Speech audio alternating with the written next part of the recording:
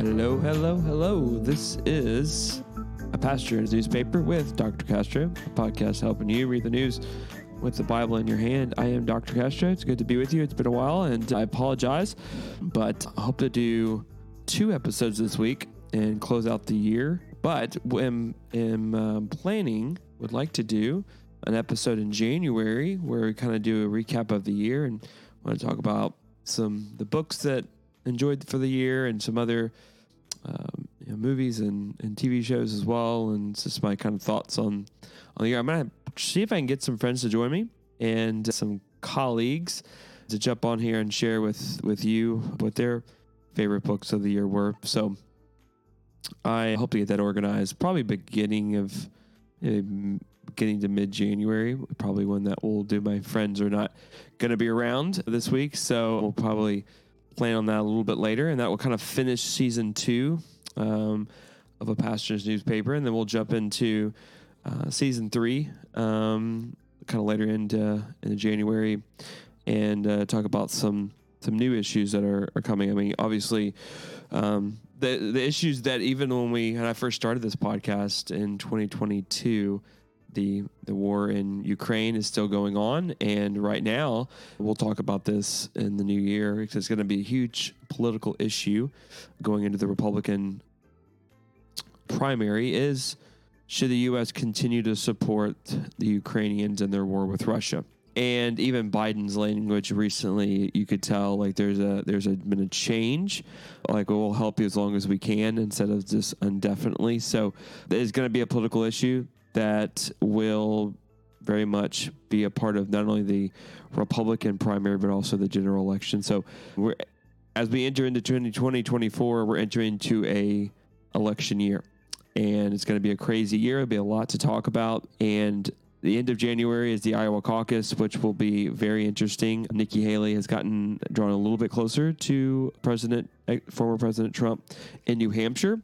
And so I'm looking forward to that. I mean, for a political science major, an election year is kind of like the Super Bowl. And so I'll have a lot to talk about. So also this week, I will have another episode that I will release probably tomorrow on some new news coming out of the Vatican with the Pope and same-sex marriage, or same-sex couples, probably a better way to say it. So you may have read about this, a new announcement, a new view from the Vatican on same-sex couples and same-sex relationships, which is, to be honest, is a very concerning but not surprising announcement by the Catholic Church. We'll talk about that. I'll release an episode on that hopefully tomorrow or Friday. But today, I've been kind of planning to talk about artificial intelligence and AI because I know many of you probably have discovered ChatGPT and maybe have used ChatGPT for different things. I know I have. But the OpenAI, which is the company that released ChatGPT, has been in the news in the end of November, beginning of December. So I want to talk about that and kind of just fill you in on the last several weeks. Anytime you get into late November, early December, ministry at a church, especially a church the size of Central, it just gets really busy. A lot of Christmas parties, a lot of events. And so that's kind of taken up a lot of my time over the last few weeks. And we kind of closed the year when it comes to our adult ministry classes and initiatives that kind of come to an end in December too. And so trying to wrap those up and looking to 2024 and getting information out about what's happening in 2024 has been kind of takes up a lot of time in the end of November, December. So yeah. And unfortunately, I turned 40 and November the 12th. So that's been another thing. Me and my wife went to Missouri and went to the Tennessee-Missouri football game and watched Tennessee get beat pretty handily, which is a bit surprising. But still enjoyed it, enjoyed time with my wife and interacted. Got to meet up with an old friend who was moving out to California. So that was definitely a blessing from the Lord. And so So yeah, a lot's happened the last several weeks, but it's good to be back. And want to talk about, it's interesting how AI has become such the hot topic, not really just in the science technology world or even just in the business world, but it's kind of everywhere politically, but also it's popped up in recent publications in Christian literature. Table Talk in the month of November did their theme for the month was really technology, and all the images in the magazine, or maybe you want to call it like a pamphlet or booklet, was all AI generated. And so they had an article about AI. And then Christianity Today had some articles about AI. Not only they had it on biblical interpretation, which was very interesting, but also because AI now provides opportunities potentially for Bible translations in languages that we don't have Bibles for, which is interesting. But there's also some other issues with AI and Bible interpretation that the article brings up, but also art and some kind of philosophical views on art and art creation and generation of content and AI. That was this in Christianity Today and Table Talk, which is Ligonier Ministry. And also The Economist has talked about AI. World Magazine has talked about AI. So different, categories are talking about AI. Different publications are talking about AI. Different, even there's some Christian publications and theology publications that are talking about AI. So it's kind of in the discussion just about everywhere. And also, even when you think about ministry and strategy, how does AI affect positively and negatively Christian ministry, and how to communicate with your church or communicate with a community that you're in using AI, and using other using chat bots with social media for advertisement and marketing. It just AI provides a lot of possibilities. I mean, what's been brought up about, and we'll talk about that in this podcast, but just job losses. But when you think about some software, I use a software that I haven't really tapped into all its potential. And I think but there's a management software, kind of a time management software called Motion. And really it's a digital assistant. Basically it's kind of like Calendarly, which allows you to people can, maybe schedule meetings with you. Well, this system allows you to do that as well. And it provides another kind of calendar and scheduling, and lets you do some automation with your schedule. That kind of, it has these intelligence that it kind of can, based off your patterns and rhythms, it can start kind of planning things for you. But again, I haven't really used the system to its full capacity, but AI is actually around us a lot, and more is in development. And one of the biggest companies right now for AI is OpenAI. And again, like I said, it is the one that launched GPT. And in mid-November, November the 17th, its CEO, Sam Altman, who's one of the founding members of OpenAI, was kind of removed from his position. But then the employees of OpenAI kind of responded negatively to his removal by the board. And so he was going to be brought on at Microsoft, because Microsoft is actually is OpenAI's chief investor. They've poured a lot of money into Chat AI. I think it has invested $13 billion for a 49% stake in Chat or OpenAI. OpenAI is valued at $90 billion, and it was started in 2015 as a nonprofit. So it's being kind of the way that people explain OpenAI. It's basically a for-profit business, but there's a nonprofit in its inside or at its core. It started as a nonprofit research lab aimed at safely developing artificial general intelligence that could equal or surpass humans in all types of thinking. Really, the main purpose of OpenAI in 2015 was to create artificial intelligence that would help humanity, not to necessarily be a for-profit entity. Now, again, like I think that's the issue with a lot of these startup companies in Silicon Valley. They may start off as these nonprofits, these technologies to help, human life or to help society, but it needs investors, and investors want a return on their investment, and usually humanitarian needs aren't enough. They want some type of monetary return.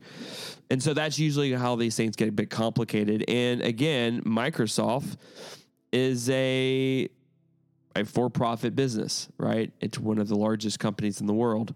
I think its valuation is $2 trillion.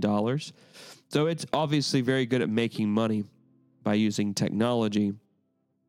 And so, AI in 2015, Microsoft poured money into OpenAI, but I think Microsoft's long-term goal was to eventually spun something off, either OpenAI or something else internally, as a profit maximizing entity that using AI to make money, to expand their business and their profits. And one of the issues with OpenAI, even in its beginning in 2015, and why it needed so much investment money, is because of the vast amounts of expansive processing power. Right? It needed $13 billion investment from Microsoft, because if you're creating a system and you're creating an artificial general intelligence, it needs a lot of computing power, and that's not free. And that doesn't grow on trees. So it needed a good amount of money, and it went off to, obviously it's asking a for-profit business to invest into it, and that company wants something in return. And so while, OpenAI, it started in 2015, but just recently, within the last year or so, it's become, artificial intelligence and AI has become now this hot button issue, and people are using it more, and its potential is quite vast. And many, of your major companies, Google, Amazon, we've already been talking about Microsoft, are already in the mode of how can we utilize AI to cut cost and to make more profit. And so, but at the same time, while these companies are thinking through, profit maximizational usages with AI, the other issue is like safety, because that's one of the, in some ways, holding AI back is like, what are the negative impacts? What are the negative consequences of AI? And even recently, this was mentioned in an article I read, that OpenAI had made a breakthrough that enabled models to get better at solving problems without additional data, meaning it was able to learn and then correct its errors without even adding more data. Recently, a simulation allegedly occurred in which a military drone was trained using AI to eliminate certain targets, except when the operator said no.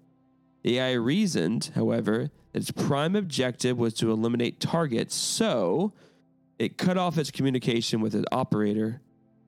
That way, it didn't have to receive any commands to stop. Now, this is allegedly true. I guess the Air Force hasn't come out and actually confirmed that this happened. So allegedly they were having this test using military drones and using it to eliminate targets, but only saying it could only target what the operator said it could target. Well, what this is saying is that the artificial intelligence reasoned that its primary objective was to eliminate targets, and whatever targets or everything that it perceived as being a target, it would try to eliminate. And so if it perceived that the operator was limiting its capacity to eliminate targets, so it dropped communication with the operator, which has always been the biggest fear with artificial intelligence, is that it will reason that the operator is limiting its capacity to accomplish its primary goal. And so this is always like, or where are the guardrails for artificial intelligence? Right now, the technology is growing, the potential is growing, but there really isn't any barriers currently. And so this has all kind of been a part of what's happening at OpenAI, and with their CEO, Sam Altman, why he was removed and now he's been brought back. And then obviously you got Microsoft. And again, companies don't want to regulate themselves, especially if it's going to impact them from making money. So this is where, the government in particular, it comes in and then provides those guardrails to provide safety and other type of ethical limitations on technology.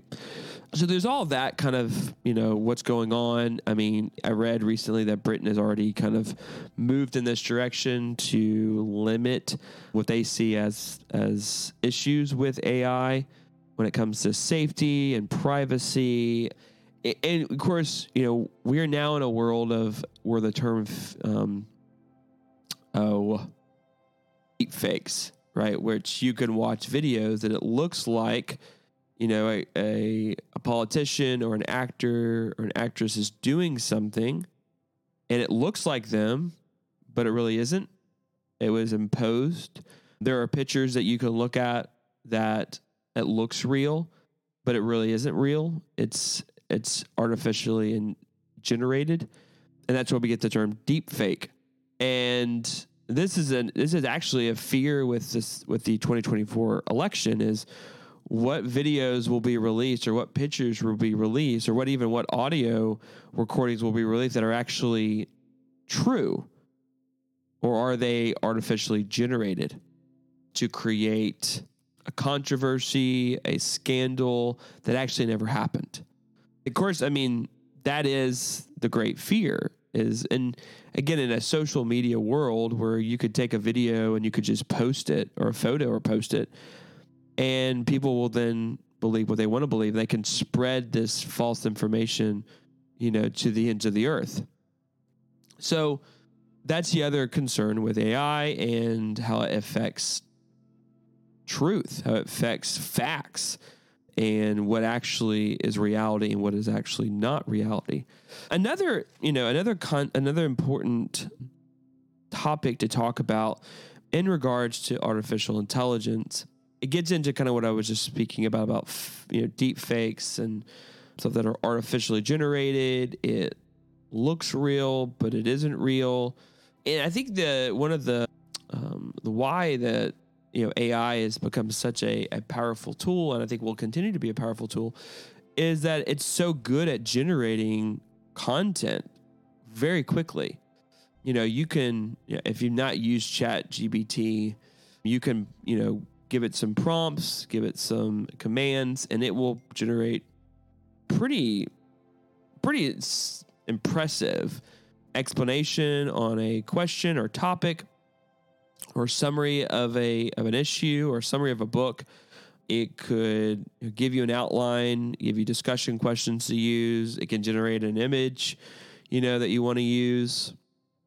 And so it's super quick. I mean, gone are the days where you're just kind of staring at a white piece of paper or staring at a blank document. You can use ChatGPT just to get you started.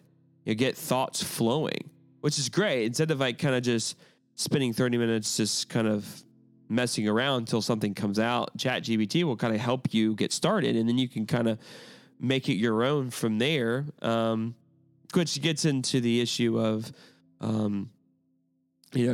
college and high school and plagiarism and what is actual original work. And this becomes...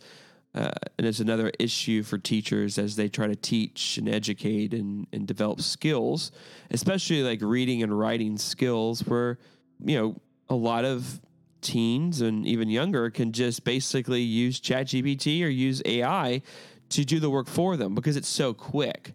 You don't have to read Catch-22 or Catcher in the Rye or The Color Purple or I couldn't stand The Scarlet Letter, Daniel Hawthorne. But you could just type into ChatGPT, give me a summary of Scarlet Letter, and it produces a summary that you just can read for free and never had to waste time, or to in your perspective, waste time reading a book that your teacher has assigned to you. So there are all these kind of issues. And I think, one of the articles that I read recently about this was in Christianity Today about the disappearance of originality and truth. And there's this, again, where one industry that's really going to get affected by AI is, copy editors, because now there's Grammarly is an artificial intelligence that will basically is your editor. I mean, you can open up a Word document, you can write and type out, a research paper or an essay, and it will do a great job of helping you with grammar. It provides suggestions on word order, even word choice. It's fantastic and excellent, and it gives you, and it's on the mark. And the other thing is graphic designers. Artificial intelligence is cheaper than a graphic designer and produces some pretty good things. But the problem is the loss of creativity, which is an essential part of who we are as human beings. I mean, God created the universe. He created us in his image and then gave us the capacity to create like he did. One of the, while we, obviously can talk about, the sinfulness and the pride and arrogance of humanity at the Tower of Babel. But what you do see is that, humans coming together to build something, to be creative. And now they're obviously their motive for their creation is wrong. But you see and that's why God judged them by giving them different languages, because he even says nothing is impossible for them when they work together, because humans were created to be creative. It's an essential part of who we are as humans. And if we give that over to artificial intelligence, we lose originality. And I think we have to ask ourselves the question. I'm a big fan of the musical Hamilton. Could an AI system have created the musical, the Broadway show, Hamilton? We don't know. But what we do know is that Lin-Manuel wrote that musical. He was the founder. He was the creator. It was original to him. He read about Hamilton's life. He had a background in hip hop, had a background in theater, and he created this original show that has been enjoyed by millions and millions of people. And I think we see, and I think that's why we love it, is that it's an original, it's a story that one of our fellow humans created and was inspired to do, so that, so that people can learn history in a creative way. It's not just, here's his life, this is when he was born, this is the accomplishments that he's made. It's not just simply data. That maybe, artificial intelligence can give you data, but can it create something new? Can it create something original? Can it create something inspirational? And that's where I think AI is missing. And I think if we rely on it completely, we lose that intentional art making. If all of the art that we see on the wall was artificially generated, what would it look like? You can tell when things are artificially generated, there's something a bit off about it. You could tell it just doesn't have that originality, that intentionality that was being used to, when you think of one of my favorite painters is Van Gogh. And when you see the starry night, when you see the daisy fields, you see a man who didn't, again, like that's when he's painting the starry night, it's an impression. It's an impressionist piece. And it's not an exact copy of what he was looking at, right? It's not a photograph. It's his impression. He's exaggerating on certain things. He's using colors to pronounce certain things. And especially like we think about the daisy fields or I guess it's not the daisy fields, it's the sunflowers. Yeah, sunflowers. That you that yellow and that the way that his impression of those fields is, you just want to look at it and stare at it, and you know about Van Gogh's life, you know about his background, and that just provides more meaning to the painting. The same with Hamilton, and the same with other works of art and books and novels. There's the author's background. It's his story or her story, and it's being presented in the art. And you don't get that with artificial intelligence. And I think there's something about the slow, intentional making. You know, the human who stares at a white piece of paper and is thinking about expressing him or herself through this essay or through this poem or through this sketch. And I think there's something good about that. And it goes back to Genesis and what we were created to do, and to reflect the Lord and reflect his creative nature. And we shouldn't be so quick to rely on artificial intelligence to be a replacement of human creativity. And we have to think, how do we steward AI while also honoring the value of making and makers? And I think, and I was reading about this, you know, when we think about even God's redemptive plan, God's redemptive story of saving humanity from its sinful rebellion against him through the death of his son, you see scripture, you know, that's one of the big questions about God's word. He created in 6 days, but yet redemption took thousands of years to happen. And there was as we see in Luke chapter 2, there was a fullness of time. You know, there was promises made in the Old Testament. You see in Genesis 3:15, you see in you know, the story of Abraham in Genesis 12 through 17. You see also in Genesis 22 with the sacrifice of Isaac, which is a foreshadowing of Christ's sacrifice, that God, the Father, offers up his son as the perfect sacrifice for the sins of humanity. And you see, you know, the Exodus story, which is a foreshadowing of our redemption from our greater enemy, which is sin and death and Satan. We see of the promise made to David that there would be his throne would reign forever, and that there would be an eternal throne. There's these hints and seeds placed throughout the Old Testament. You see Psalms chapter 2, the Mosaic Psalms, throughout, you know, in the book of Psalms, and you see all these hints in this slow, gradual process for the fullness of time to arise, for Christ to then be sent into the world, right? We celebrate Christmas because Christ was sent into the world. And we see the announcement to the shepherds in this amazing light show, as R.C. Sproul says, presented to the shepherds, who then are told to go to Bethlehem, and they quickly go to see this thing that the angels announce, and they see Christ, the baby, you know, wrapped in swaddling clothes and lying in manger. This was a sign that was given to them to confirm that the king had come.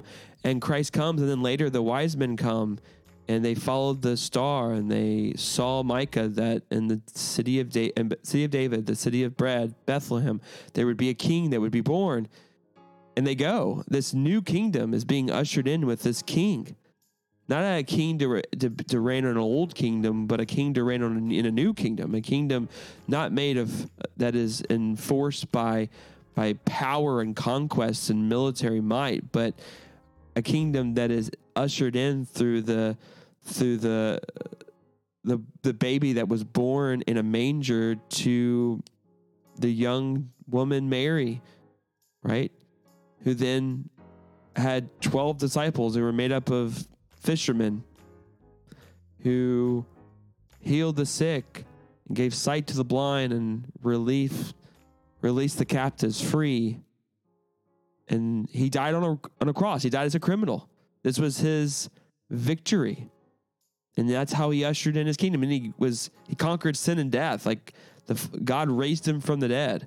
He sits at a throne above every name and above every power and nation. And his kingdom has been ushered in, and his kingdom will be established completely and be consummated fully at the end of days, when all things will be revealed and his children will be glorified with him.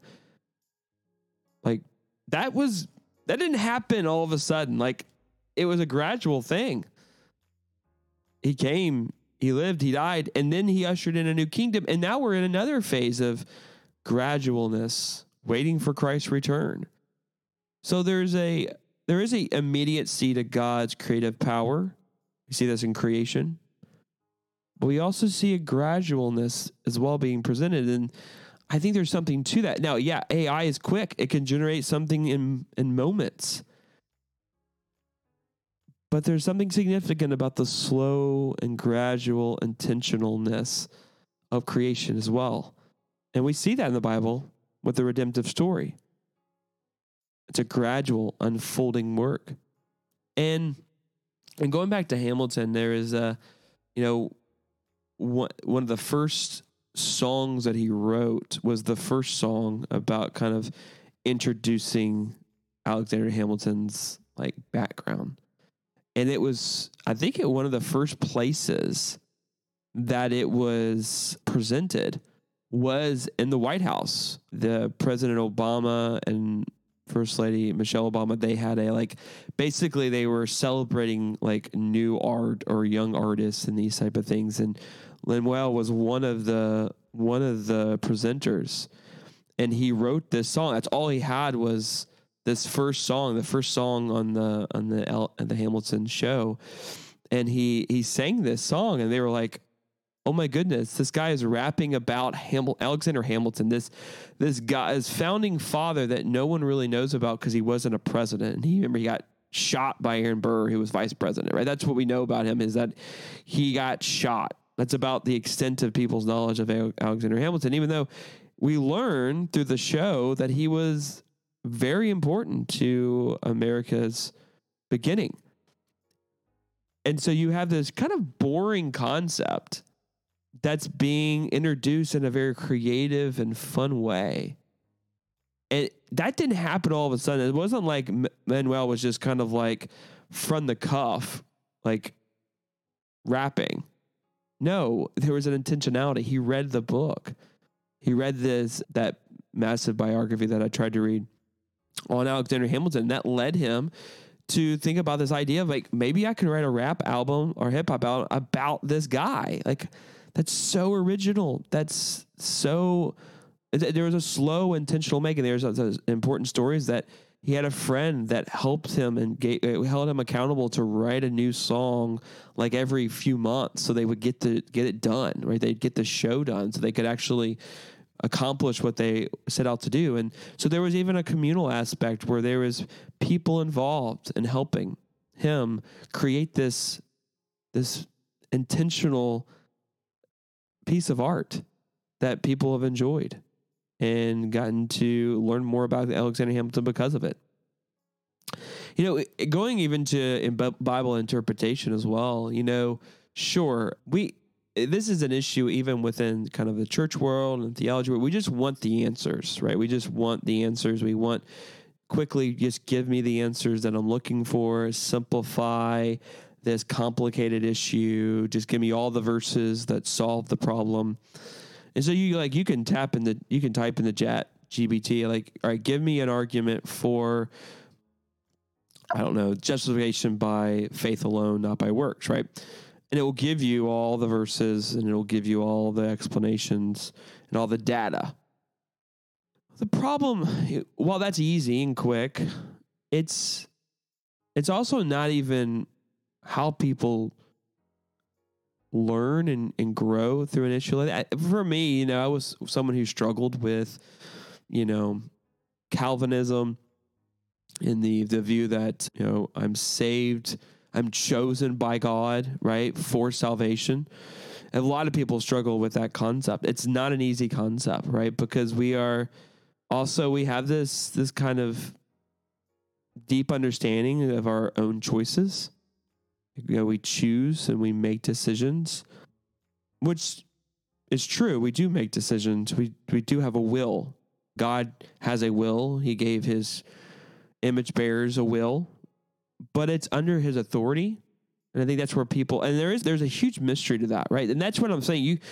I can throw you a bunch of verses. ChatGPT can throw you a bunch of verses, and they're going to give you an argument for both sides. So therefore, the Bible is giving us, there's two truths. The two truths is that God is sovereign and providential over your life, while at the same time, you make choices and you have responsibility for your actions. But it's not like you make choices that are completely independent of God's authority over your life, as if God gives you this kind of carved independence from his authority. It's just not true. It is.